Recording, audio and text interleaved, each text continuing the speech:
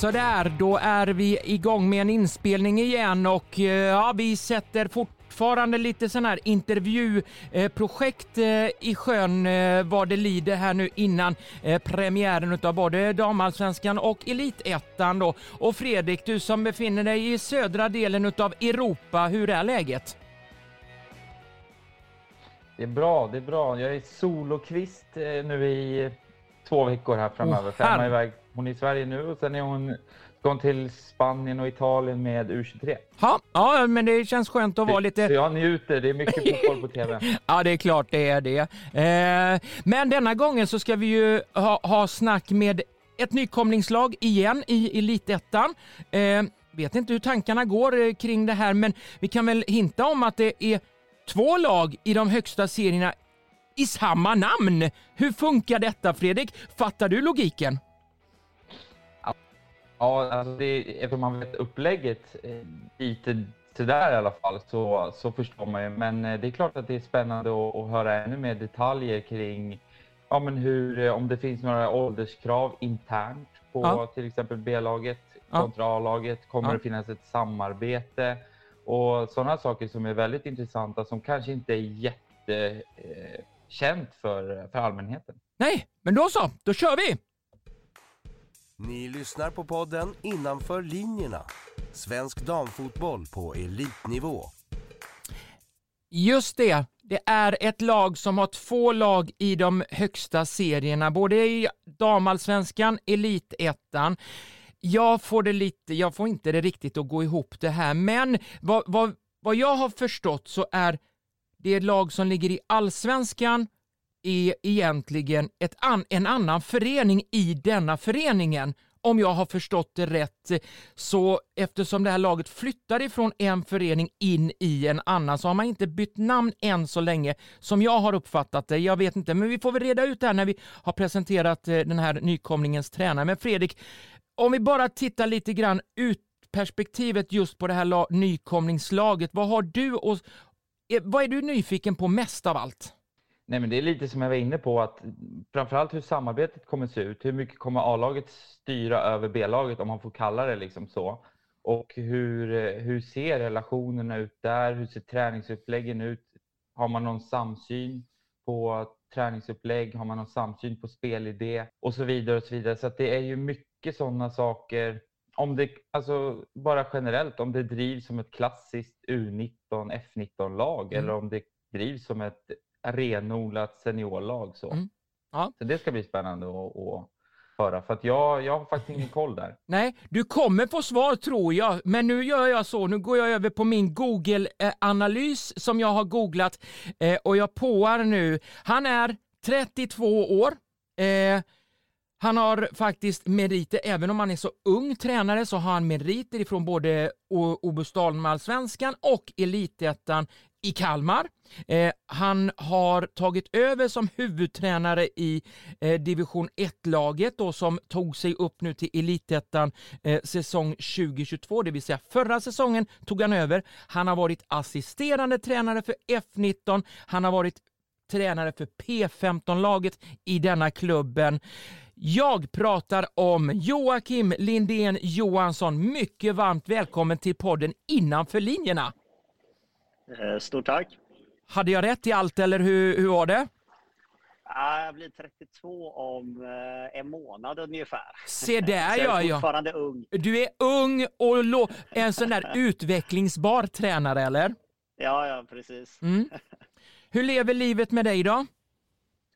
Ja, men det är bra. Vi är nere i Tyskland nu på träningsläger med hela, flickakademin, så utvecklingslag plus akademigruppen då, som vi kallar det internt. Så det känns spännande. Det är inte så vanligt att ett akademilag får möjligheten att åka på träningsläger utomlands, eller? Häcken har väl försökt ha det i alla fall på pojksidan då tidigare, att P19 har ett internationellt träningsläger.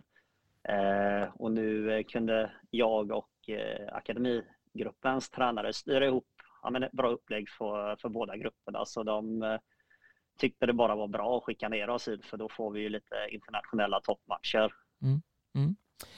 Ja, men vi gör väl så att vi hugger tag i första frågan och jag slänger ut 2 flugor i en smäll, det vill säga 2 frågor i en fråga.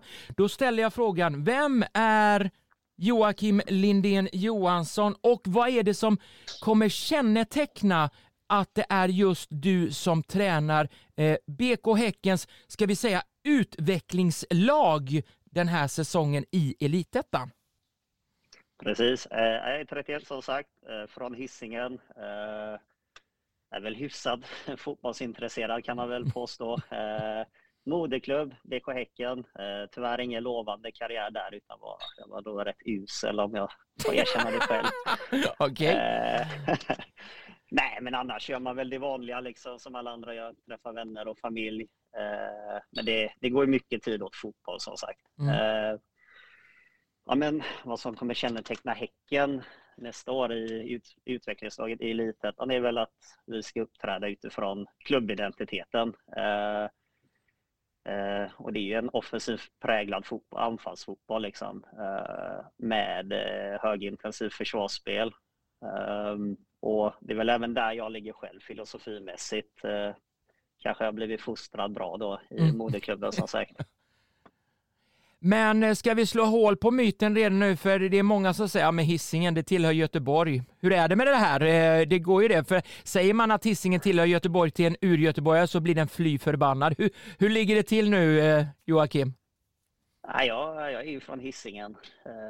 Så det är svaret. Du vill inte tillhöra Göteborgs kommun utan det är Hisingen som gäller för er, eller? Hur är det? Ja, man kan nästan se oss som han är lite Baskien, en liten utbrytarrepublik. Ja. Hur har du trivts på Hisingen då? Är det trevligt? Ja, absolut.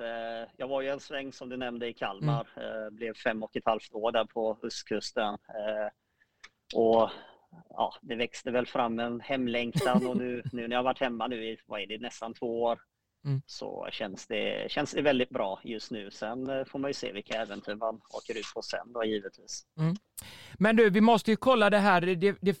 Det figurerar ju ett smeknamn av dig som kanske inte är det absolut trevligaste smeknamnet. Lenin, du måste, vad kommer det här ifrån? Jo, det kommer från att, som sagt, Häcken-supporter också. Och vi var nere och kollade på FC Thun mot Häcken i Europa League-kval. Och så bodde vi på någon sån här alpstuga där. Balkonger gick mellan flera rum. Och då var jag i ena rummet och så var 2 polare i det andra. Och så började den ena ropa, men Lindén eller något sånt där efter mig. Och den tredje personen sa det, varför ropar du Lenin? Nej, men jag ropar ju Lindén. Och han bara, ja, men då får det bli hans smeknamn. Okej, ja. Så hela tågresan hem därifrån Schweiz så jobbar de in det. Vi fattar, det är ju inte så trevligt smeknamn man får, eller? Ja, det går väl att bära upp ändå. Det finns en värre smeknamn, tänker jag. Allt är väl alltid relativt, eller vad säger man? Det finns värre grader. Ja. Du var inne på att BK Häckens sätt att spela och sådär. Dels har du varit med och satt prägen för hur klubben vill spela. Och lite så här, kan du bara berätta lite om vad vill Häcken och hur ser projektet ut? Det är ett otroligt unikt och intressant projekt. Vi kan börja där med klubbidentiteten och den har man ju satt där för några år sedan och utifrån klubbidentiteten så har man ju satt en spelstil med till exempel anfallsspel, försvarsspel, offensiv omställning, defensiv omställning och i det då satt lite huvudprinciper där hur vi vill se ut när vi spelar fotboll. För det ska ju vara lite där att när du kollar på ett Häckenlag då ska du se att det är Häcken som spelar. Och mycket av den inspirationen har väl kommit lite från Gerhardssons tid. Att det är offensiv fotboll, pressar högt och vad ska man säga, offensiva i alla delar helt enkelt. Att till exempel så försvarar vi för att göra mål. Vi försvarar inte för att förhindra någon speluppbyggnad utan försvarsspel är även ett verktyg att göra mål.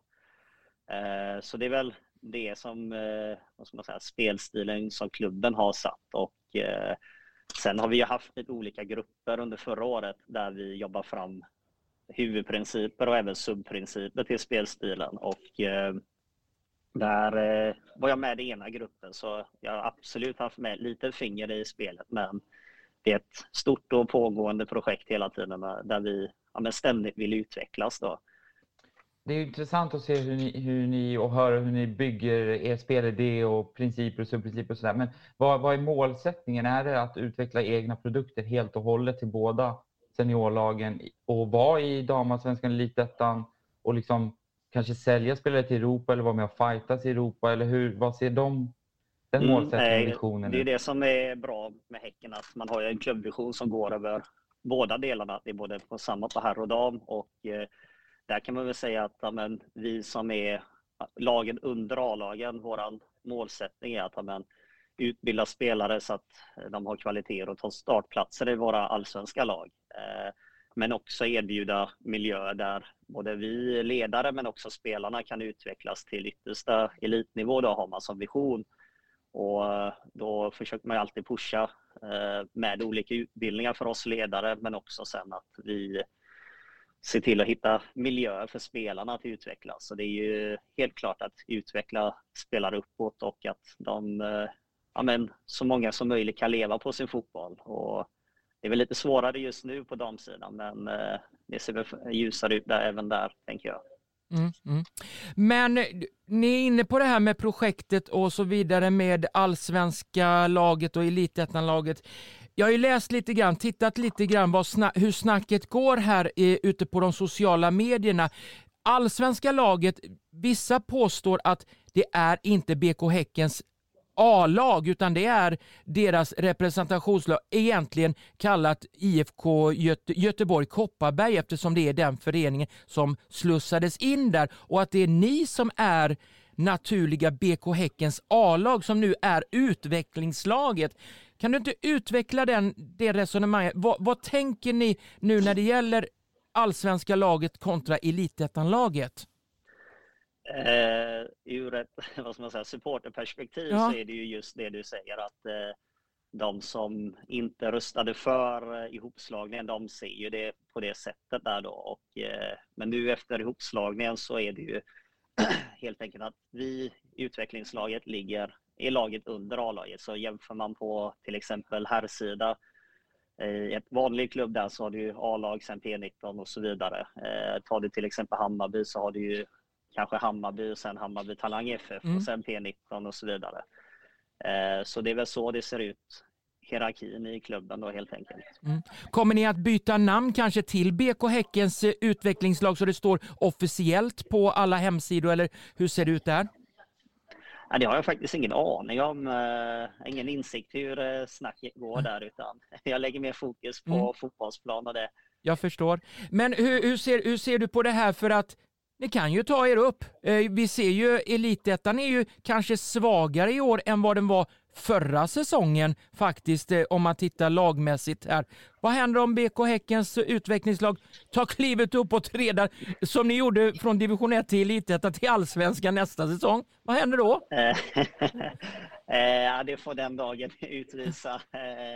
Vi har inte den som en målsättning, utan vår målsättning blir väl faktiskt lite lik det vi hade i division 1, att man bibehålla den matchmiljön. Sen gick vi och vann division 1 ändå, men givetvis så är ju elitettan ett stort steg uppåt. Det finns ju fler lag som har högre kvalitet, så den chansen att det blir möjlighet med 2 lag i allsvenskan, den ser jag som obefintlig just nu idag. Och det är väl ingen ambition klubben heller har, utan man kanske kollar lite på hur Tyskland funkar i damfotbollen och Holland och Portugal och så vidare. Att man har ett andra lag eller utvecklingslag eller hur man nu benämner det i andra divisionen helt enkelt. Det är ju spännande att höra. Men med tanke på att man vill ha det då i elitettan och allsvenskan, hur ser samarbetet ut? Kommer det vara ett skriva låneavtal eller kommer ni få låna spelare, eller hur ja, men det kommer att finnas ett sånt föreningsutvecklande avtal. Jag kanske har bättre koll på det, Fredrik, när du Men ett sånt samarbetsavtal kommer finnas i alla fall mellan föreningarna, för det är ju två olika organisationsnummer. Och kollar man på till exempel förra året så hade vi Molly Johansson i 2 matcher. I sista seriematchen och i ena kvalmatchen då. Och nu när det blev Elitettan så ger det andra möjligheter att det kan finnas fler spelare i A-laget som kan må bra av att matchas där istället för en F19-miljö. För F19-serien är väl lite upp och ner beroende på vilka lag man möter, om man möter dem hemma och borta helt enkelt. Om man tittar på samarbetet, tränar ni liksom parallellt? Jag förstår att ni inte tränar exakt samtidigt, men tränar ni liksom parallellt för att kunna ha det här bra samarbetet också? För att bara skicka spelare ner, om man får säga så, ner till er, gör ju inte heller att gruppdynamiken är bra just i den här långsiktiga utvecklingen. Den tar speltid från någon annan som vill utvecklas.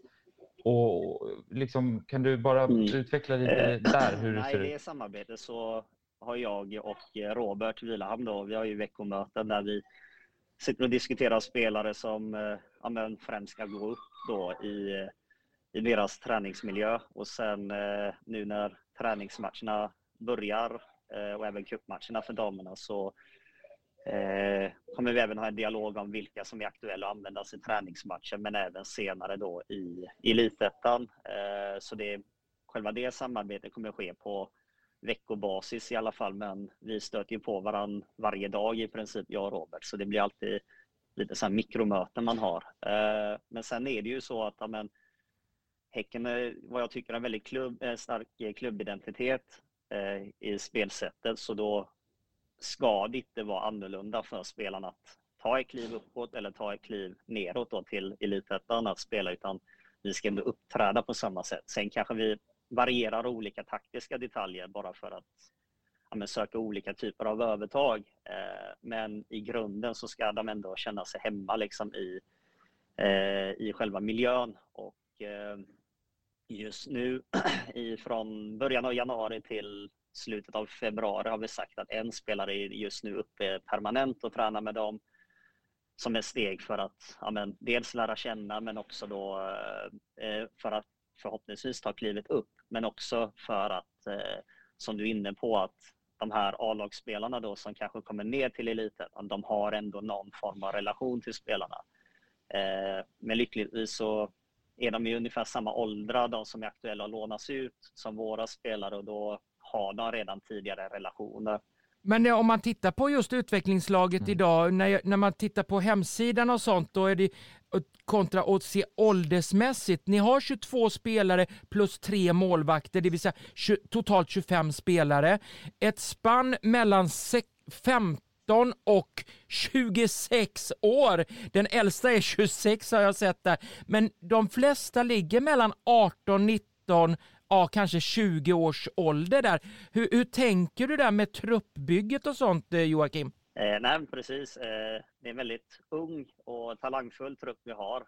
Tyvärr är 26-åringen korsbandsskadad, så hon kommer missa stora delar av säsongen. Och jag tror jag har räknat ut snittåldern när alla har fyllts. Vad de har fyllt i år, då tror jag vi hamnar på 18,6, så det är väldigt ungt. Men det är väldigt talangfulla spelare som är väldigt drivna, så vi är jättenöjda med truppen för att vi lyckas skapa en väldigt spännande miljö där alla spelare har det här drivet att vilja bli bättre. Att hela tiden, för varje dag bli kanske 1% bättre, för långsiktigt. Då har vi utvecklats väldigt mycket över tid. Och det gäller ju även ledarna, att vi hela tiden försöker ta ett kliv, men se vad är det vi kan göra annorlunda, vad är det vi kan förbättra. Det behöver inte betyda att vi har gjort någonting dåligt, utan vi kanske förädlar någonting helt enkelt. Men truppen i sig tycker jag ser väldigt bra ut, för många av de som spelar under hösten är ju kvar, och de har ju blivit ett halvår äldre i alla fall. Och många har ju landslagsmeriter och kallade på olika läger, så det är vi tycker de håller väldigt bra kvalitet. Hur ser det ut med truppen i övrigt? Alltså, håller du dörrarna öppna med tanke på det här med, som ni var inne på innan, samarbetsavtalet med ert A-lag som finns i Allsvenskan, att om det skulle tillträda skador något, att de vill rehabba sig tillbaka och så vidare, få lite matchträning. Håller du den dörren öppen för dem, eller hur ser det ut framöver med truppen och bygget på det i spelare in? Från det allsvenska laget skulle man väl säga att de behöver ju vara 22 år eller yngre för att kunna vara där i det samarbetsavtalet. Så är det någon spelare som är äldre, till exempel Anna Schicke som är skadad, då bör man göra ett riktigt lån och då kan hon inte dubblera och då tror jag att hon matchas igång i F19 istället. Men sen har vi i våran trupp där så är vi 26 stycken faktiskt i träningsgruppen, eller till och med 27. Men då är det tanken att 3 utav dem är skrivna i den andra föreningen för att de har utvecklingslaget som träningsmiljö men F19 som matchmiljö då. Så att vissa av de här väldigt unga kanske just nu kommer primärt matchas i F19, men sen kommer de ju ta kliv och kunna matchas i Elitettan också förhoppningsvis framöver. Men du var inne på lite landslagsmeriter på spelare och sådär, och det är ju en sak som kan ställa till det under säsongen med tanke på att det är inte alla fönster för ungdomslandslagen som är kopplade till det internationella landslagsfönstret där man är ledig från serierna, och Elitettan är ju en sån serie som tyvärr krockar med.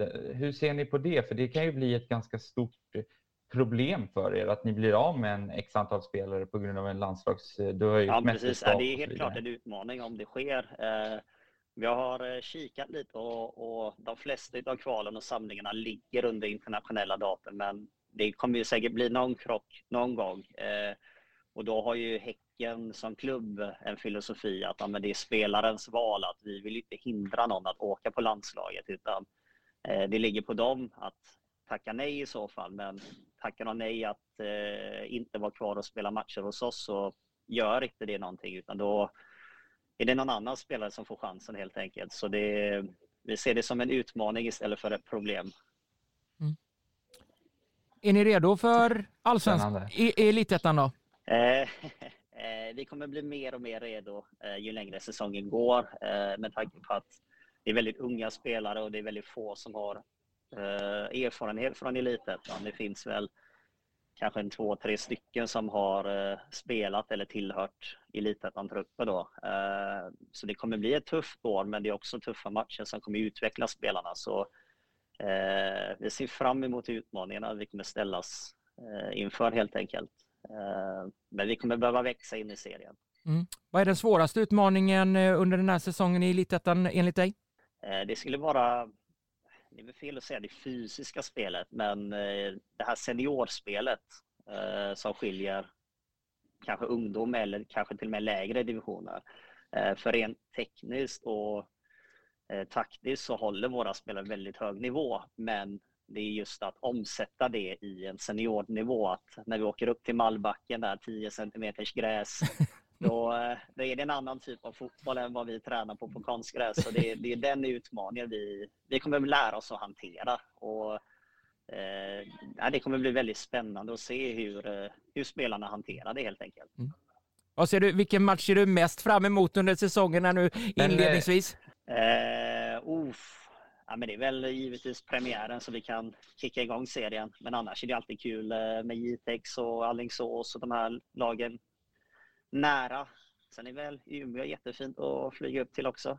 Hur ser du på, jag vet inte hur insatt du är på, det är ju tråkigt att kanske börja avsluta intervjun med den här frågan, men jag är ju lite irriterad på att det inte finns något just nu tecknat avtal för sändningarna för Elitettan.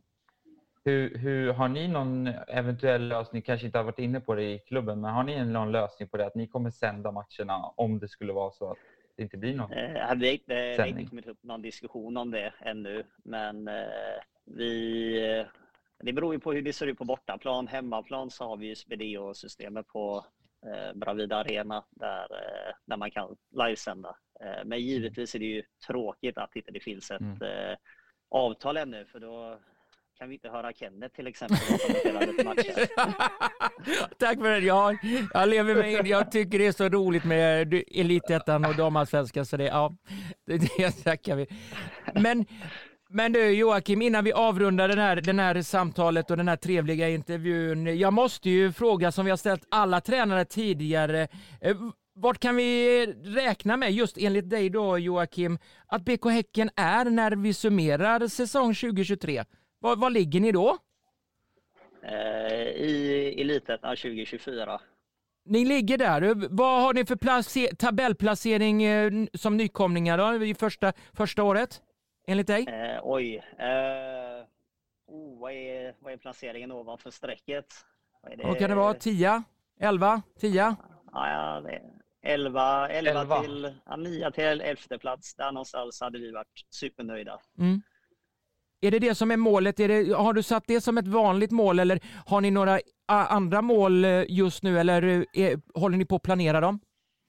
Ja, vi har inte satt några interna mål, men med tanke på hur drivna spelarna är så kommer vi ju såklart spela för att vinna varje match, men sen måste vi vara realistiska att som nykomlingar och väldigt ungt lag, det är omöjligt att gå rent.